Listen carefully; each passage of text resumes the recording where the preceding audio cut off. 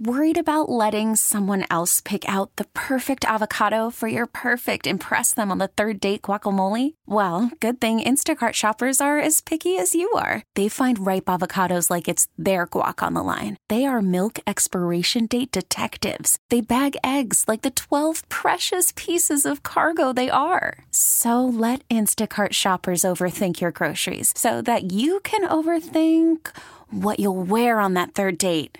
Download the Instacart app to get free delivery on your first 3 orders while supplies last. Minimum $10 per order. Additional terms apply.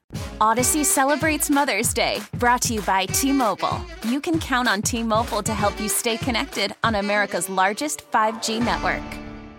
Hey, everyone. Thanks so much for joining us for another episode of Ask the Expert North Texas. I'm Kristen Diaz. I'm David Rankin. Thank you so much for staying with us. For the last month, it's been a lot easier for people to get help when they are at their lowest points. It's a lot easier to remember 3 numbers as opposed to 10, especially when you are in crisis. 988 has become the number for the National Suicide Prevention Hotline, and it has shown in the last month, it has been a number that's been called a lot. On Ask the Expert North Texas today, we're joined by Greg Hansch. He's the Executive Director for the National Alliance on Mental Illness, NAMI Texas. He is in the KRLD Zoom room. Greg, thank you so much for taking the time. Absolutely. Yeah, thanks for having me. Talk to me about the origins of 988 first. So, 988 was passed by Congress a couple years ago. It had been an idea that had been circulated for much longer than that. The concept is that our mental health crisis response system is sort of a de facto criminal justice response. It's often law enforcement officers that are responding to the scene of mental health crises. And that is not an ideal setup for obvious reasons. That can be dangerous for people. It's also not the best use of law enforcement resources. So we figured, and advocates across the country figured, that we would be better off rooting the mental health crisis system in a more healthcare-based response approach. And so similar to how we have 911, a 3-digit number that people can call, and it links them up with public safety services, 988 was presented as a 3-digit number that people can call for mental health care services, in this case, crisis services. And that's kind of where the idea originated from. It roots mental health crisis in healthcare response, and it also sends a powerful message that mental health is a healthcare issue, and it should not be based in the law enforcement system. Absolutely. This has been said to be a more updated way, of course, to reach out to the community. And what does that mean by example of the range of healthcare that people might be able to get services through 988? Yeah, the National Suicide Prevention Lifeline has long been presented as being in place for the purposes of suicide prevention. And not many people who, are vulnerable necessarily go to that level of risk of suicide. So a mental health crisis can be, I am feeling distressed today. I'm feeling sad today. It doesn't necessarily need to be, I'm thinking about harming myself. I'm thinking about taking my own life. So it takes the 988 system rebrands the National Suicide Prevention Lifeline as being for the broader category of mental health crisis calls. And so I think that that's one reason why there are more calls coming into the system now, is that people know that it's available to them if they just need some support. They need a referral, and they're feeling like they're having a hard day and they need someone to talk to. Whenever we talk about 911, for example, we talk about it should only be used in case of an absolute emergency. Is there a perception that 988 is the same thing and that you could be getting even more calls? I think that is the case. And I mean, it is for crisis. Now, does crisis mean emergency? That's open to interpretation. But we would prefer that, people who are in need of services not hesitate to reach out. So, we wouldn't present 988 as only available for emergencies. We would present it as, if you are struggling and if you need immediate support, 988 is the best place to call. So we don't want to discourage people from calling 988 people are often discouraged from calling 911. Is 988 for adults only? No, no. My understanding is it's for anyone who needs that level of care. One thing about this is when you're calling a generic number like an 800 number, you never know where the person on the other end is.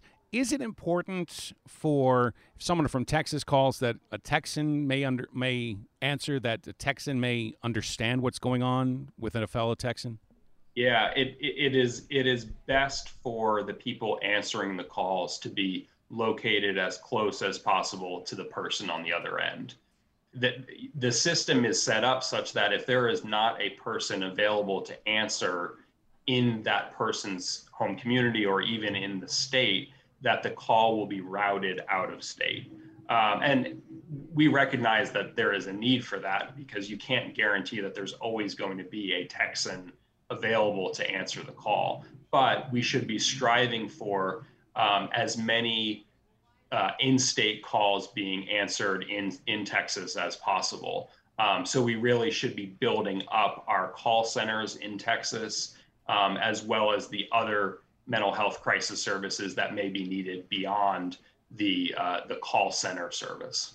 Now, question, somebody calls, they want to be anonymous, but the person who is tending to that call might say, you know what, I think you need some more long-term services. At that point, does that person just continue to call 988 every time they have some kind of issue, or do you build with that caller a plan for them to continue to work on those mental health issues? Because one call is usually, that's just the breaking the ice. Right. Yeah. I mean, I think there are a lot of calls where the person answering the call can de-escalate the situation and there doesn't need to be any additional crisis response. Like there doesn't need to be a mobile crisis team sent out to that person's location. That's the majority of calls that come in. And within that majority of calls, the person answering the call has a responsibility to provide some long-term planning support. Okay, who are you going to talk to when you have a need for mental health support? You can always call 988. It's always going to be available to you. But are we going to be the best long-term provider of mental health services? Probably not. It's probably a counselor in that person's community. It's a psychiatrist. So the 988 system is intentionally linked with the community mental health system, the network of community mental health centers across the state. Who are the people on the other end of the phone when someone calls 988?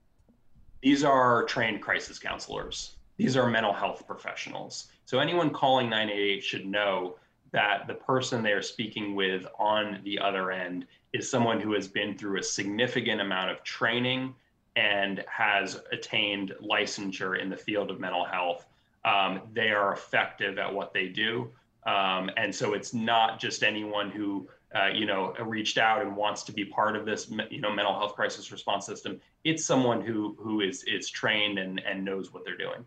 Can we talk a little bit about that training and building that team before launching this number? Because there has been some criticism when we talk about 911 and calling for in a crisis. There's been some criticism that training across the board for people who are 911 operators is not very consistent. Was that really important in building the 988 training guide to make sure that training was consistent with answering these calls?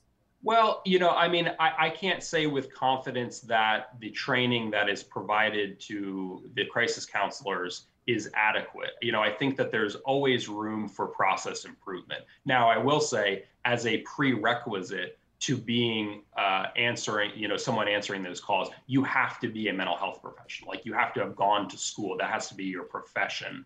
But beyond becoming a social worker or becoming a licensed professional counselor, what additional training is provided to these workers to ensure that they understand how to handle specifically a crisis call, that they understand how to link people up with community services.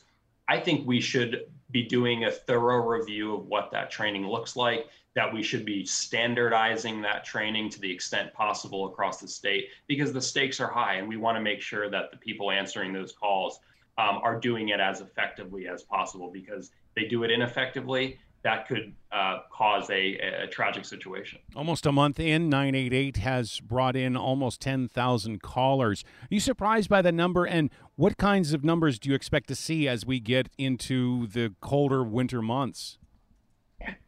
We are not surprised by the increase in calls. You know, when you compare the July 2021 to July 2022, that was a highly predictable increase. And that's what the experts have been saying all along, you know, for various reasons, including that it's a 3-digit number. It's just a shorter number to dial, but also it's being marketed. There's been a ton of media coverage. So, you know, all along, the prediction has been a 2 to 3-fold increase from the National Suicide Prevention Lifeline to this new iteration of 988. We're going to see more people reaching out.